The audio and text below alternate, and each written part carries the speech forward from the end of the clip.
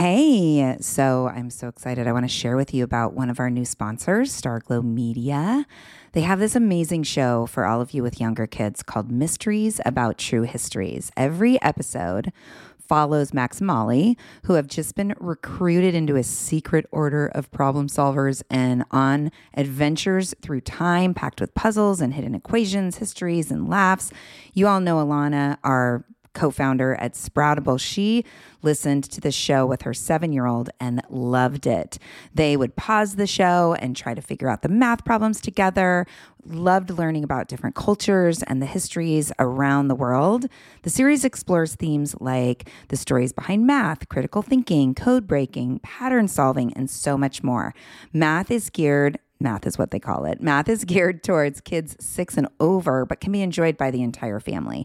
Episodes drop every Thursday, and they're about 15 minutes, perfect length for the car rides, mealtime, break time, bedtime. Each episode is stacked with so much laughter, and your kiddos won't even realize how much they're learning.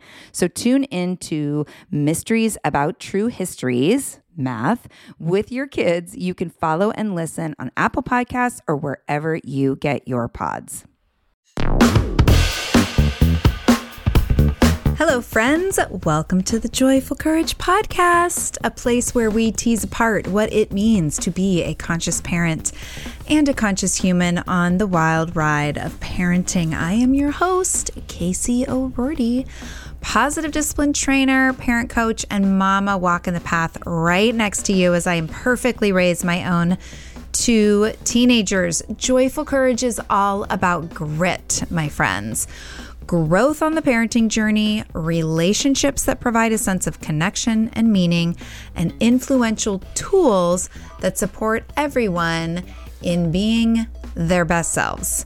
Today's show is an interview, and I encourage you to listen for how grit shows up as my guest and I tease things apart. Thank you so much for listening. I am deeply honored to lead you. Super grateful that what I put out matters to you, and so excited to keep it coming. Thank you for who you are and for being in the community. Enjoy the show.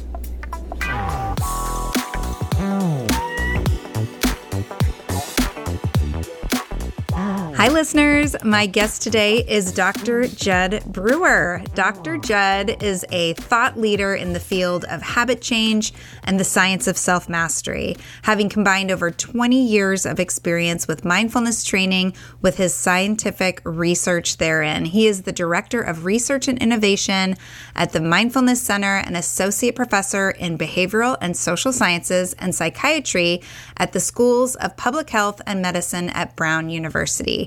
He is also the Executive Medical Director of Behavioral Health at ShareCare Inc. and a research affiliate at MIT. A psychiatrist and internationally known expert in mindfulness training for addictions, Dr. Jud has developed and tested novel mindfulness programs for habit change, including both in-person and app-based treatments for smoking, emotional eating, and anxiety. He's trained U.S. athletes, Olympic athletes, and coaches, foreign government ministers, and his work has been featured all over the place, including 60 Minutes, TED. He has the 4th most viewed talk of 2016 with 16 million views. The New York Times, Time Magazine, as well as tons of other places. Dr. Jud founded Mind Sciences to move his discoveries of clinical evidence behind mindfulness for anxiety, eating, smoking, and other behavior change into the hands of the consumer. He's the author of The Craving Mind, From Cigarettes to Smartphones to Love, Why We Get Hooked, and How We Can Break Bad Habits, and Unwinding Anxiety. New science shows how to break the cycles of worry and fear to heal your mind. I am so excited to welcome him. Hi, Dr. Jud. Welcome to the podcast. Hi, thanks for having me. That was a lot. I'm super excited and honored to have you on the show. Will you talk a little bit about how you got interested in doing the work that you do? Yes. So the work around anxiety was somewhat serendipity. Actually, all of the work was somewhat serendipity. I was pretty anxious coming out of college, starting medical school, pretty stressed out. And I found that I actually started meditating my first day of medical school, and I found it really helpful for me, and just thought I would kind of do that as a personal gig while I was doing the business of medicine and research. And after about 10 years, when I was in residency training, I actually shifted my entire research career to studying mindfulness, because I was so blown away by how well it worked for me, and started looking to see if it could help my patients. Regarding anxiety, as a resident physician, and actually when I first started my career kind of out on my own after residency, I found that I was really struggling to help my patients work with their anxiety. Typically the thing we learn in the medical model is medications, give people a medicine to help with their anxiety. And if you look at the best medications out there, there's this figure. It's called a number needed to treat, which is basically a quick and dirty way of getting a sense for how well a medication is going to work. So the number needed to treat for anxiety is 5.15, which means you have to treat 5 people before one person benefits. So you can imagine that wasn't very satisfying as a psychiatrist, where, I'd have 5 patient visits and one of them would benefit somewhat with the anxiety medication. Nothing against that. I still prescribe medications. But I started looking to see what I was missing. And it turned out some of the research I'd been doing with habit change fit very nicely with anxiety. And I had no idea. I'd never learned that anxiety could be reinforced as in a habitual way. But I started studying that to see if that was actually true. There was some research literature from the 80s suggesting that might be the case. So, building on some of the previous work that we'd done, like my lab had done some studies with mindfulness for smoking cessation, for example. We've got 5 times the quit rates of gold standard treatment for smoking. We even developed an app for eating called Eat Right Now, and we found in a study at UCSF found 40% reduction in craving-related eating. So we found that we were pretty confident that we could actually target some of these mechanisms underlying smoking and eating, and I wanted to see if we could actually help people with anxiety. And selfishly, I wanted to see if it could help my clinic patients, because I wanted my patients to stop suffering as much as they were. And, I wanted to be a little more effective as a clinician. Mm-hmm. So that's where all of this came forward around working with anxiety. Oh, and by the way, I used to get panic attacks when I was a resident physician. So I had a little personal experience with anxiety myself. Yeah. And we were talking before I hit record, and I was sharing about my daughter and thinking about the parents that are listening. I know that there's people that are saying, yes, yes, yes, I too have had these anxious experiences and panic attacks. And then there's some of us also who are like, I don't think I've ever had a panic attack. I don't know what that feels like. And so to be the support person for a child or a teenager who's in the middle of that, it feels really daunting. And I love that you were looking and finding other ways to complement treatment of anxiety, because I think it's really scary for parents when their child is struggling with anxiety to have it immediately go into, well, they just need medication. So, yeah. Yeah, absolutely. Wouldn't it be great? The way I think about treating patients is really figuring out what the underlying issue is with them and going for that. And for some people, medications are kind of like a brain vitamin where they just need this. They need a little extra serotonin or something like that. And you give them an SSRI or some medication, and it's really helpful for them. Unfortunately, that's really the minority of folks today. So I'm thinking of my clinic patients. So I saw a follow-up of one of my clinic patients that I've been treating for about a year. And here's a great example of what we're talking about. So this gentleman, he was about 40 years of age when he first came to see me. And he was anxious, but the first thing, that was pretty easy to see. But long and story short, he met all the criteria for both panic disorder and generalized anxiety disorder. And he said, I'm really not interested in medications. And so we just mapped out, okay, so what are your triggers? And so he started saying, he said, well, when I drive on the highway, I would get this thought that I'm in a speeding bullet. And so there's the triggers, this thought. His behavior would be to freak out and avoid. Eventually, he stopped driving on the highway altogether. He would avoid driving on the highway. And the result, or the reward for his brain, was that he could avoid those anxious thoughts. And just taking 30 seconds to map that out with him literally on a piece of paper in my office was already helpful for him. He looked at me, and said something like, I've never noticed that before, but yeah, that is true. So I just sent him home to start mapping out these habit loops himself to see how he could start to see how his mind works. That's a fundamental process for all of us, yet most of us don't know that stress and anxiety can actually be perpetuated in this very simple way. Yeah, can you dig a little bit deeper into that? So you have, you send people home to map their habit loops. Is that what you just called them? The habit loops? Yes. Yeah. Think of it as a habit loop. So you notice and I've read your book. Well, I've read most of your book. And there's the trigger and the behavior and the reward. So can you talk about where that comes from and how you just shared how it helped, even just recognizing that it exists, but talk a little bit more about how that works. Sure. Well, from an evolutionary perspective, if we look at human survival, this comes from this very basic reward mechanism that helps us remember where food is. So if you think of our ancient ancestors out on the savannah and they have to go out and forage for food, they didn't have refrigerators.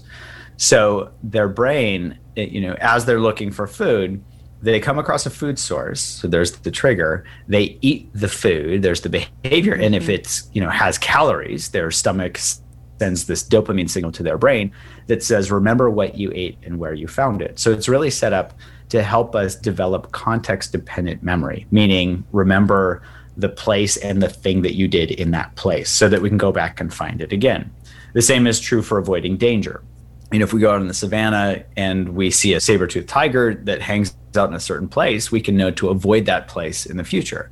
These are called positive reinforcement, like keeping pleasant things or learning from pleasant experiences, and negative reinforcement, avoiding unpleasant experiences, such as getting eaten by a saber-toothed tiger.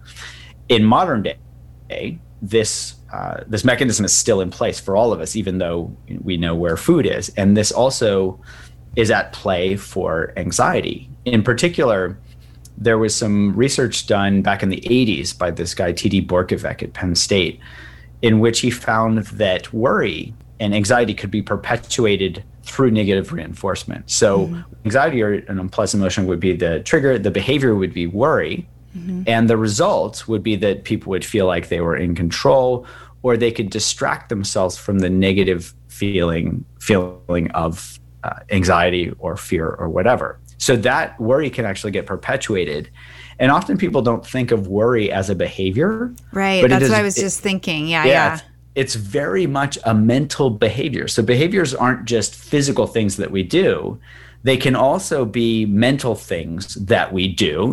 We just do them in our heads. Yeah. Oh my gosh. Well, there's a lot of worry going on when you have a couple of teenagers under the roof. Let me tell you what. Warmer, sunnier days are calling. Thank God. Spring into summer is my favorite time of year.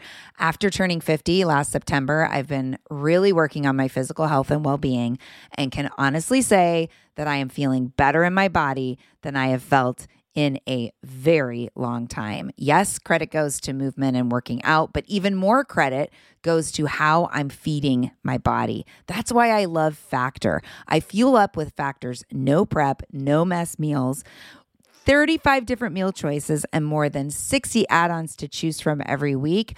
I always have a new flavor to explore. It's amazing. You can crush your wellness goals this May, keep time in the kitchen to a minimum, and enjoy effortless support for the lifestyle you want to be living with dietitian-approved meals and ingredients you can trust from Factor. Head over to factormeals.com/joyful50 and use the code joyful50 to get 50% off your first box plus 20% off your next month.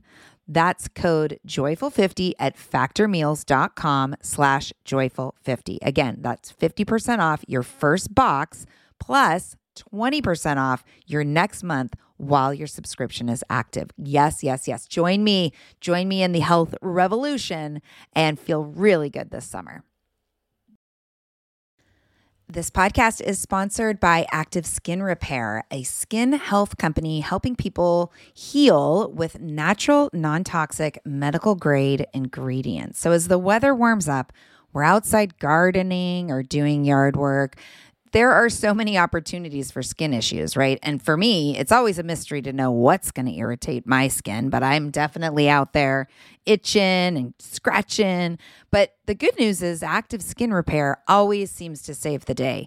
Active Skin Repair can be used to treat a wide range of skin issues, including cuts, scrapes, burns, sunburns, rashes, and other types of skin damage. It's also safe and non-toxic, making it suitable for use on all skin types, all parts of the body, and even on rosacea, eczema, and acne-prone skin. Here's what I want you to do. Visit ActiveSkinRepair.com to learn more about Active Skin Repair and get 20% off your order when you use code JOYFUL. Again, that's www.ActiveSkinRepair.com. Find out more about the product and get 20% off your order when you use the code JOYFUL.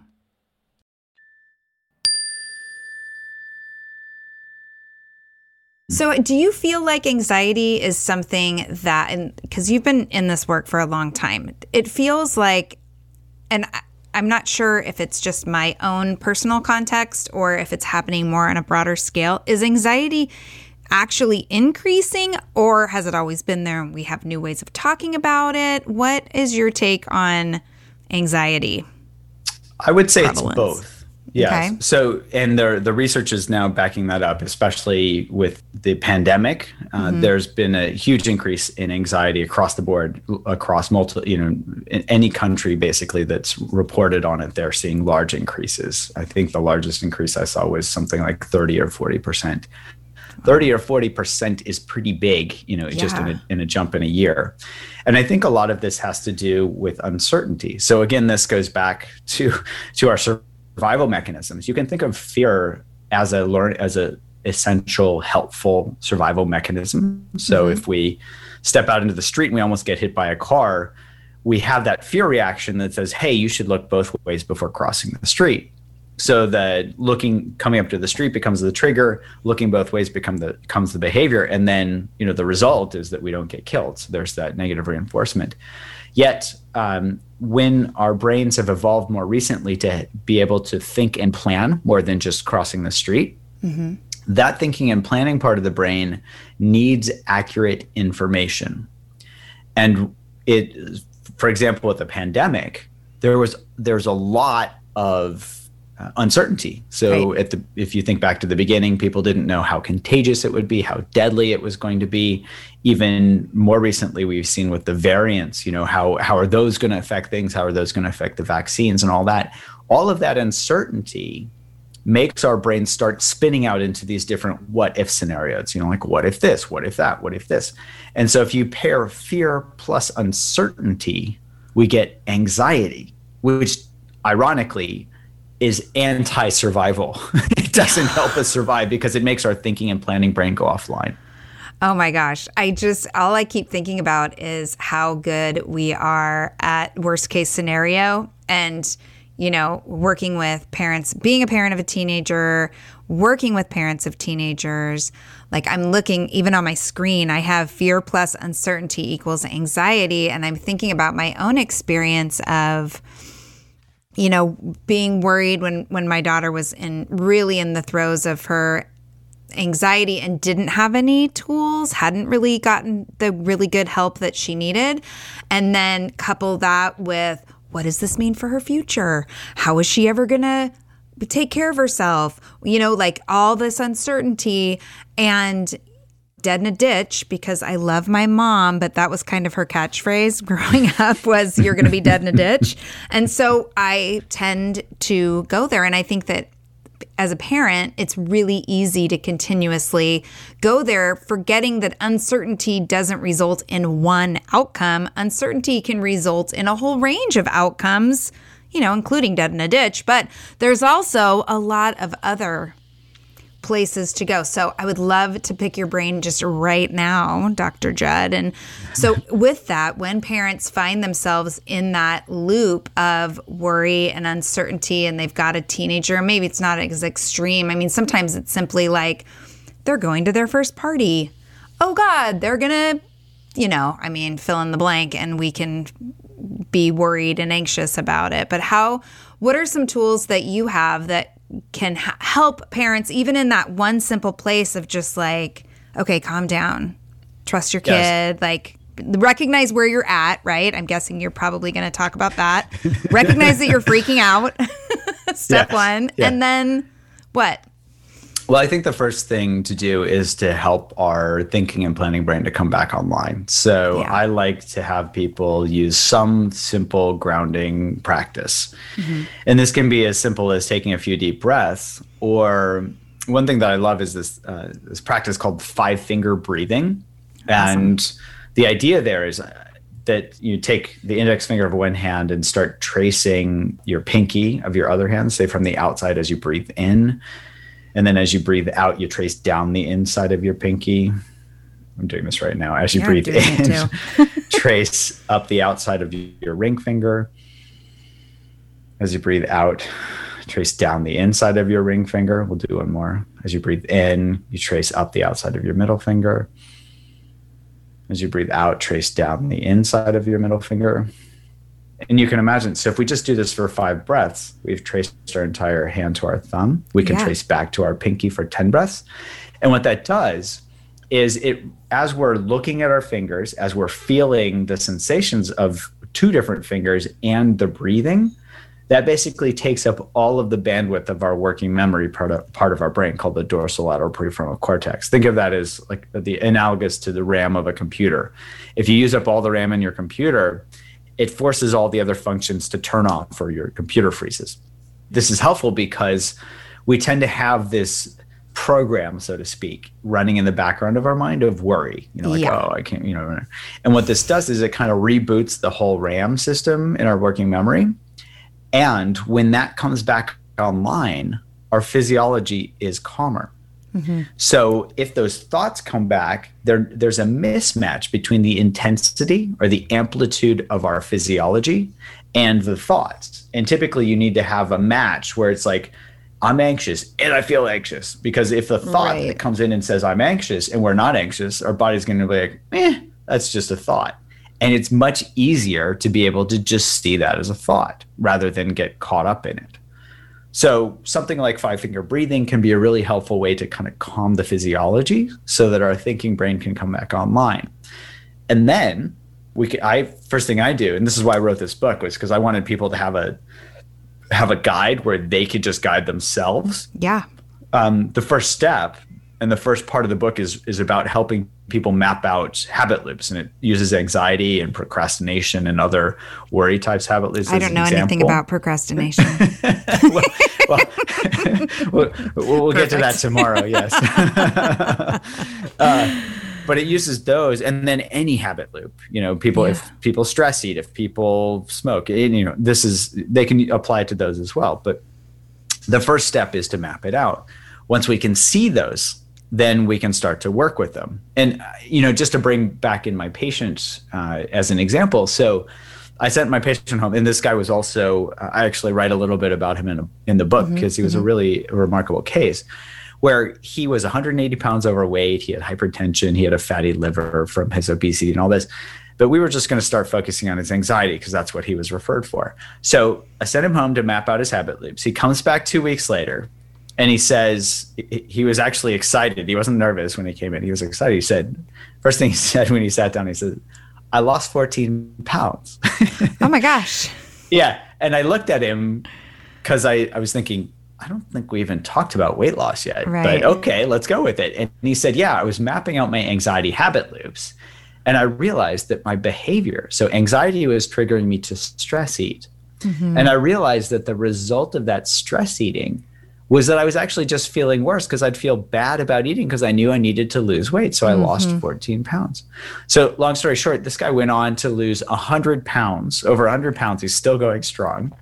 Wow. And he said he even reiterated this today on our call. He said it was effortless because he saw that it wasn't rewarding. And the reason I bring him up is because that's the second step. So once we map out these habit loops, we can then start to tap into our brain's natural reward system, because the reward-based learning is the strongest part of our brain. This is evolutionarily conserved all the way back to the sea slug, right? That's how inbuilt this is. So, typically we try to use willpower or these types of things to break habits or try to think our way out of anxiety, and if that worked, I wouldn't have a job, which would be awesome. I can just tell people, stop worrying. Right, right.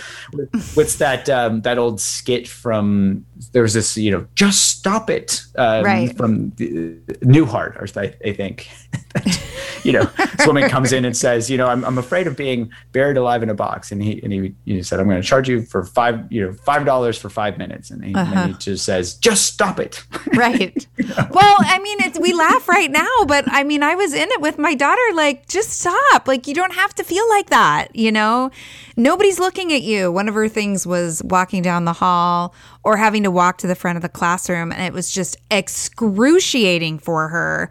Mm-hmm. Yeah. And my impulse was to be like, well, like, nobody's looking at you.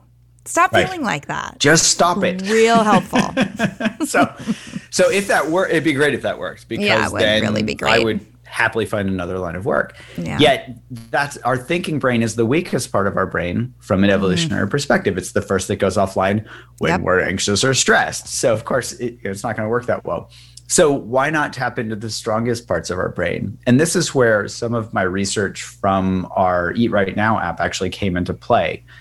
This mindful eating program that we developed, we were looking at some of the research from the early 70s, where basically these folks postulated, the researchers were named Rescorla and Wagner, and they postulated that reward value gets set up basically as a habit in our brain. And so it helps our brains not have to relearn everything every day. So for example, if we're given a choice between broccoli and cake, once we've learned, what broccoli tastes like and cake tastes like, it's a no-brainer. If we're given both at the same time, from a calorie perspective to our brain, so, it says, oh, of course I'll eat the cake, which is why we don't serve our kids cake and broccoli at the same time at the meal, at dinner.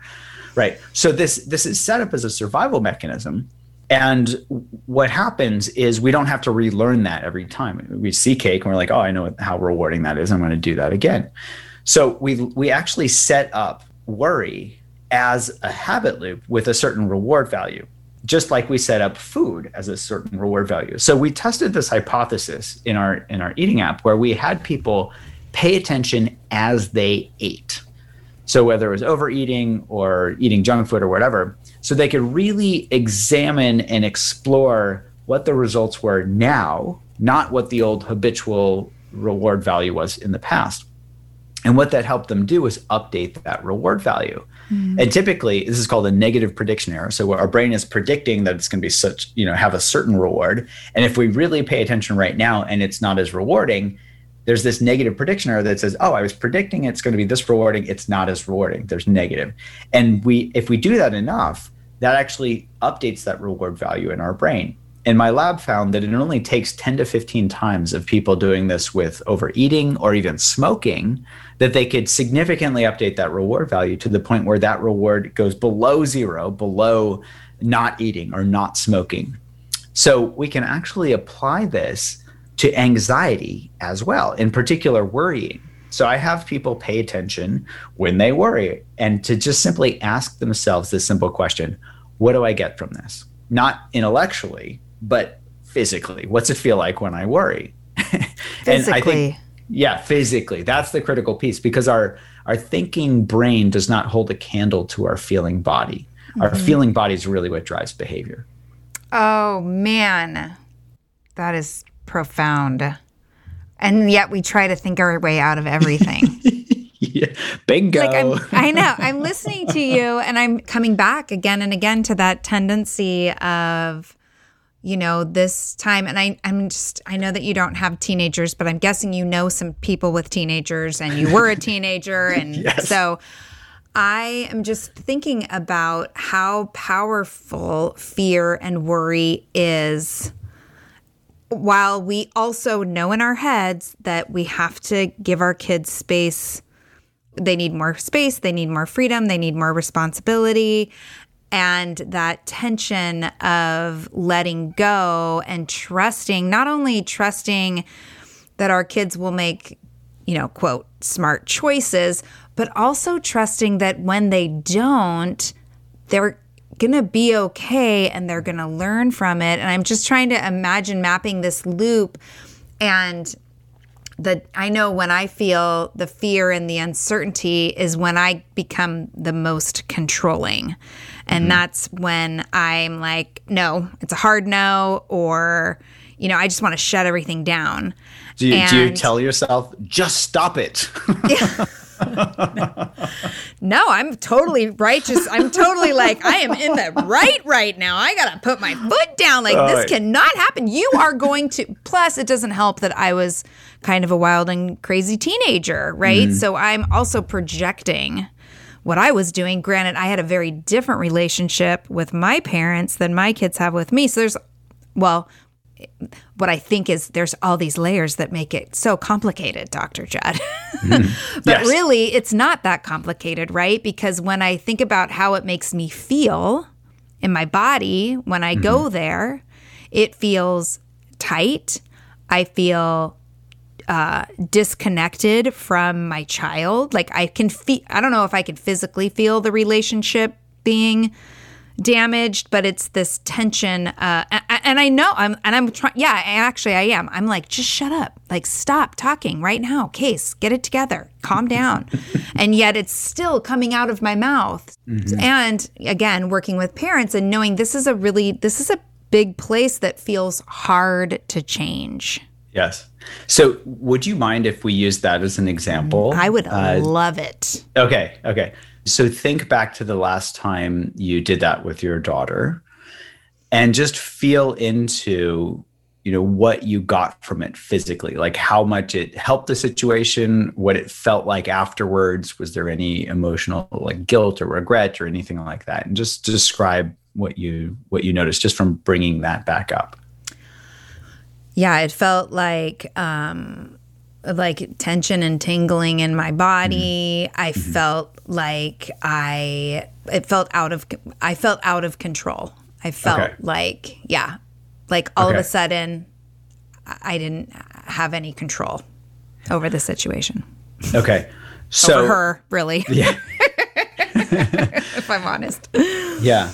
So imagine the next time you're about to have that conversation, you feel yourself moving into that territory with your daughter.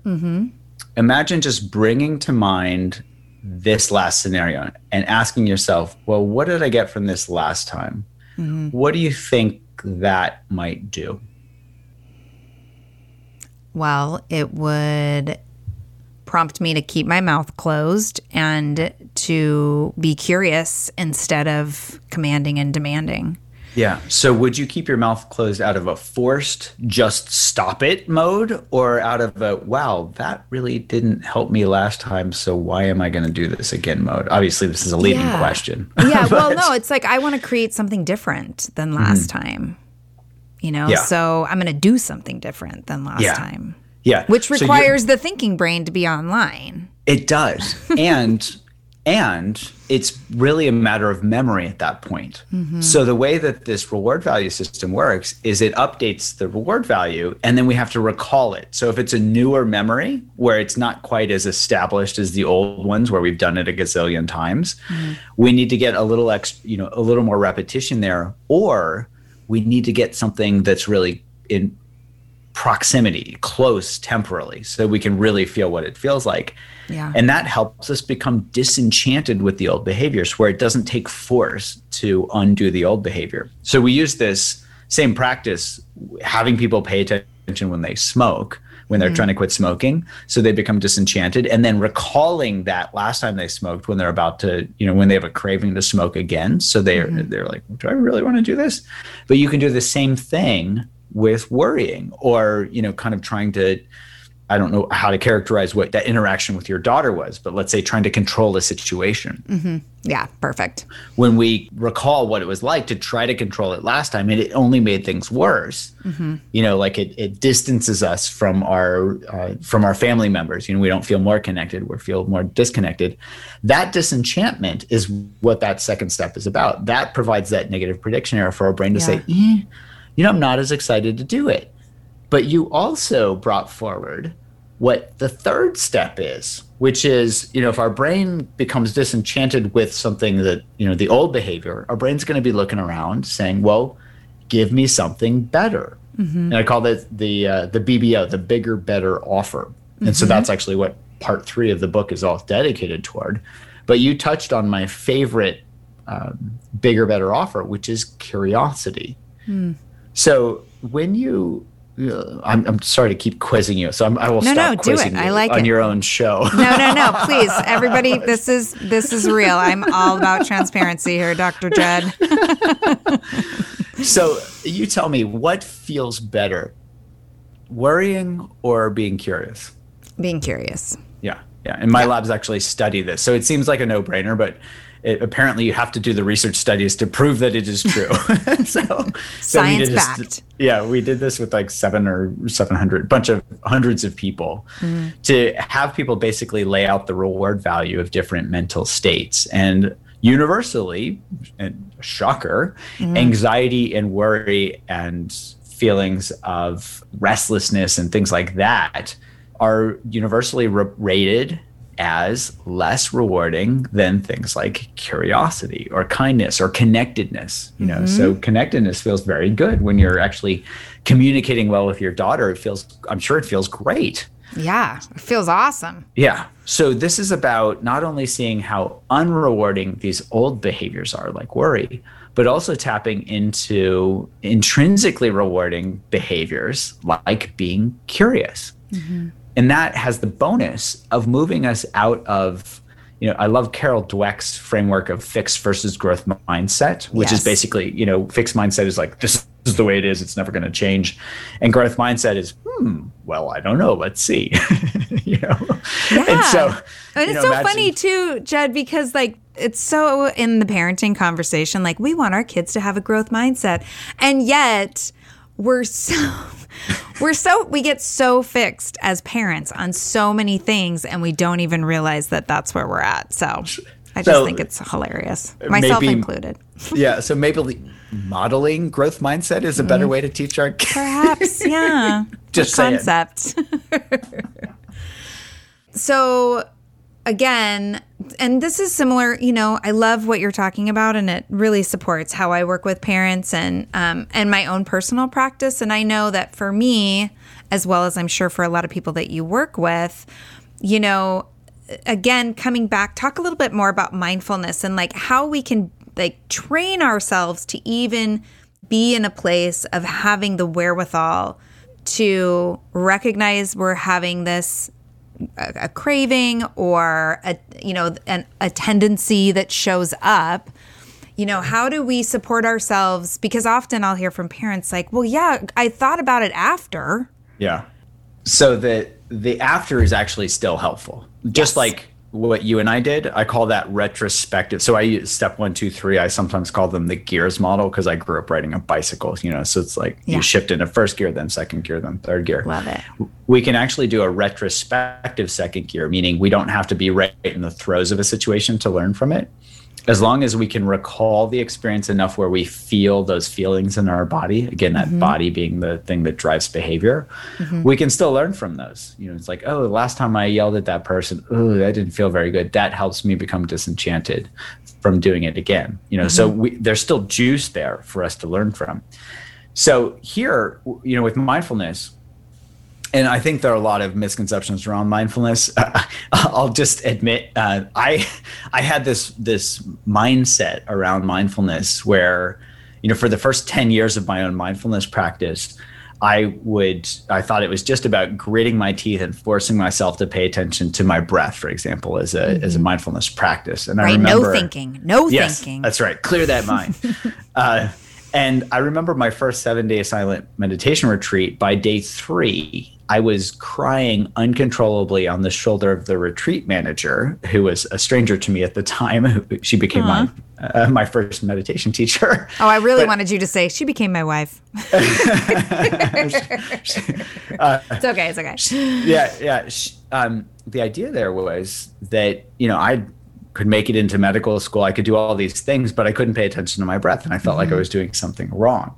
And so I'll say, first off, mindfulness is not about forcing ourselves to lock onto the Zen mind or whatever these ideas are. The second piece around mindfulness is I really see this as awareness plus curiosity. So we can mindfulness is a concept, but awareness is awareness. We are either aware of something or we're not aware.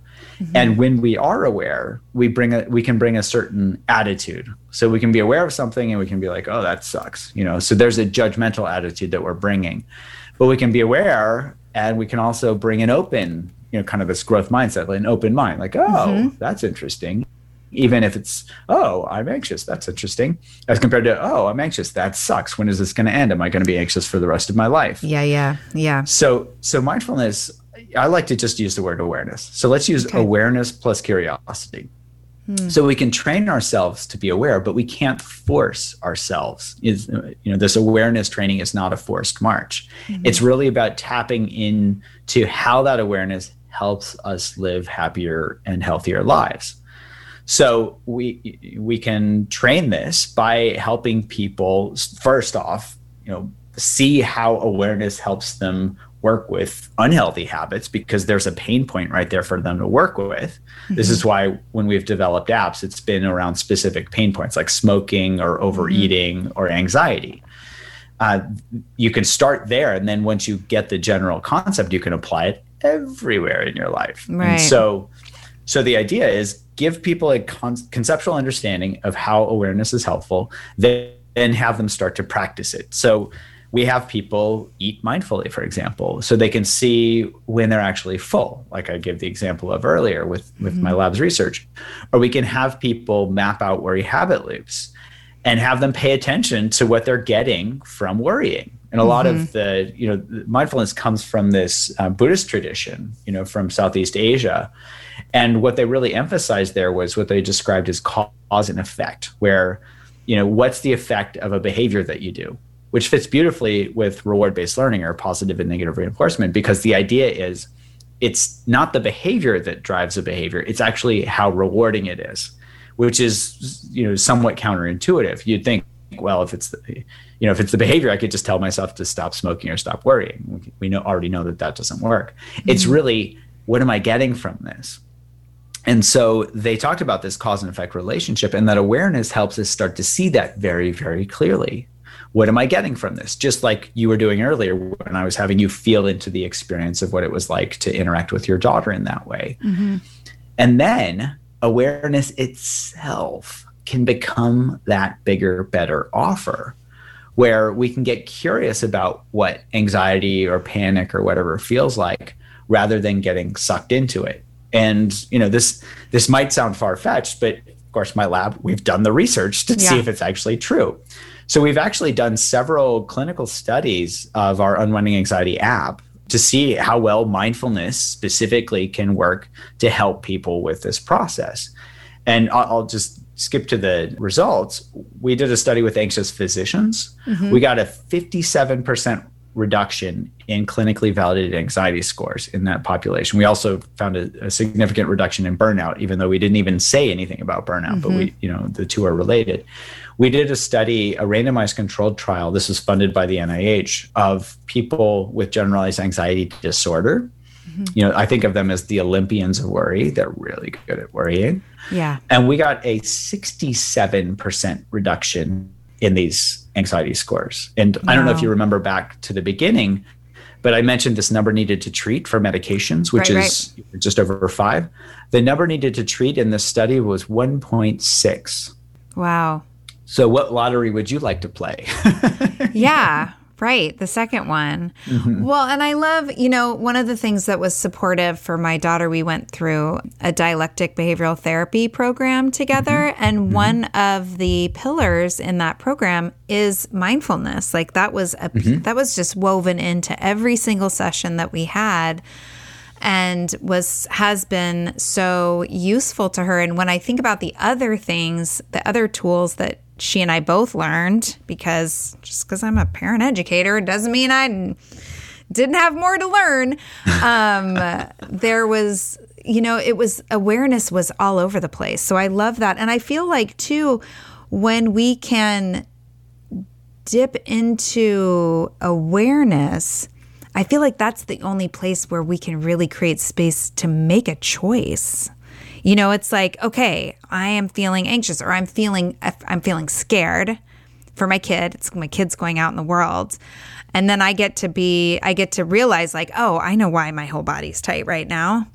It's because I'm nervous, I'm projecting, I'm doing all these things. And now is this who I want to be? Is this going to be useful? Is this like, it feels like there's a choice there and awareness kind of puts everything into a little bit more slow motion. Mm-hmm. Am I on the right track there? Is that what you find in your lab? Yeah, I was going to say that is backed by science. Yes. Great. Yeah, the short answer is we can't change behavior unless we're aware of how unrewarding the behavior is. And we can't start a new habit unless we're aware of how rewarding that behavior is. And that's what you're describing. Hey there, I'm Debbie Reber, the founder of Tilt Parenting and the author of the book Differently Wired. The mission of Tilt is to change the way neurodivergence, whether that's having a learning disability, having ADHD, being gifted, autistic, or some combination of all of the above, is perceived and experienced so differently wired kids and the parents like us raising them can truly thrive.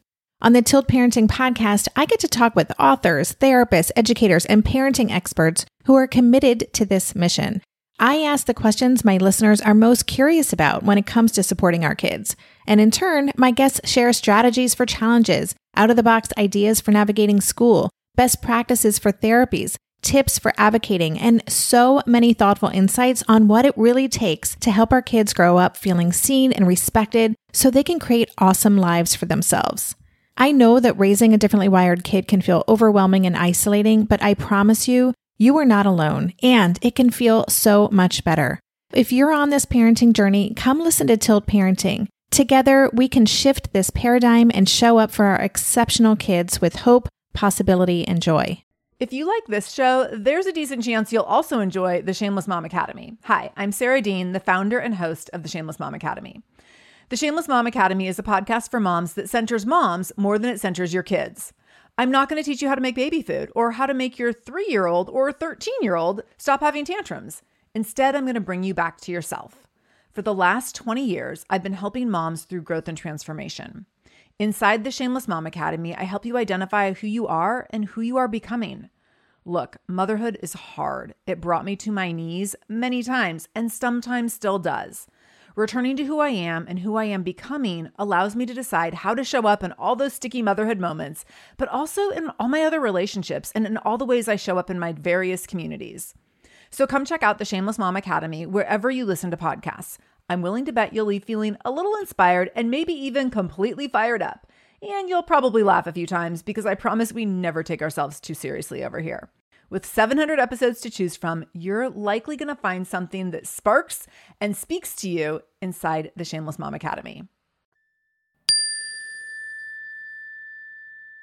And back to mindfulness, and like you had mentioned, your practice of meditation.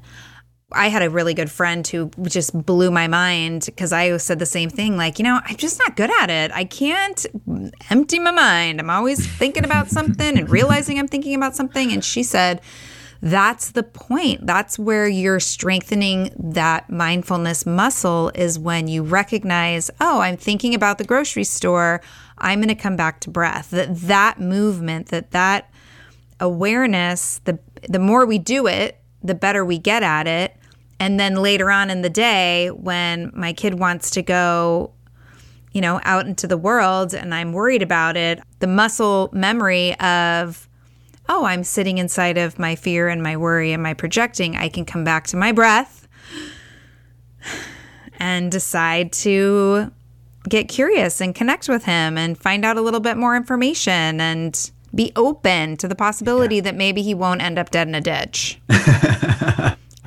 Yeah. And we can also reflect on it right afterwards so that reward value gets laid down in our brain. Like, and reflecting on it afterwards, like, look at me. I'm such a good parent. I went right into curiosity. Is that what that sounds like?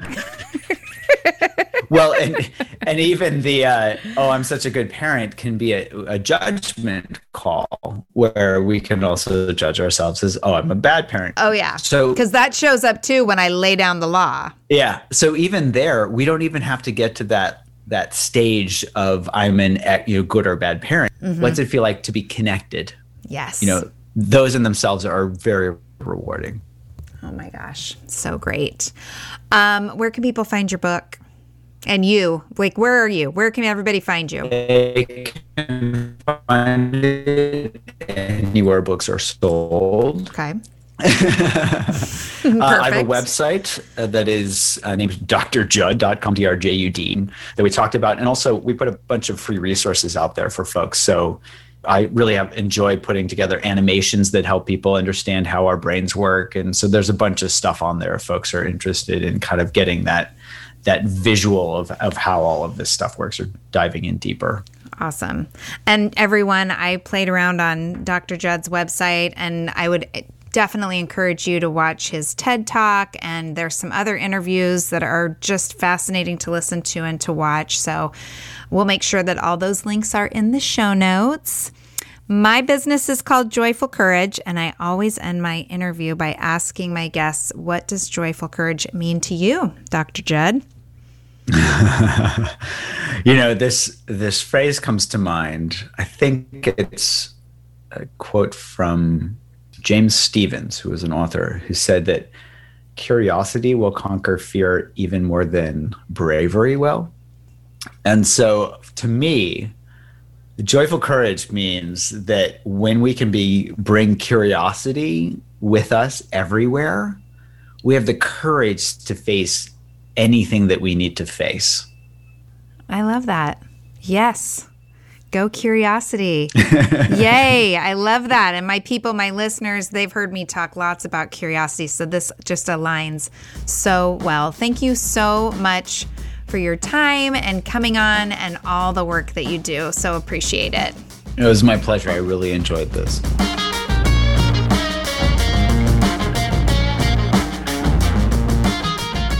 All right. Thanks again for listening to the Joyful Courage podcast. If you feel inspired, moved, stoked, empowered, and you haven't already, do me a favor and head over to Apple Podcast and please leave a 5-star review.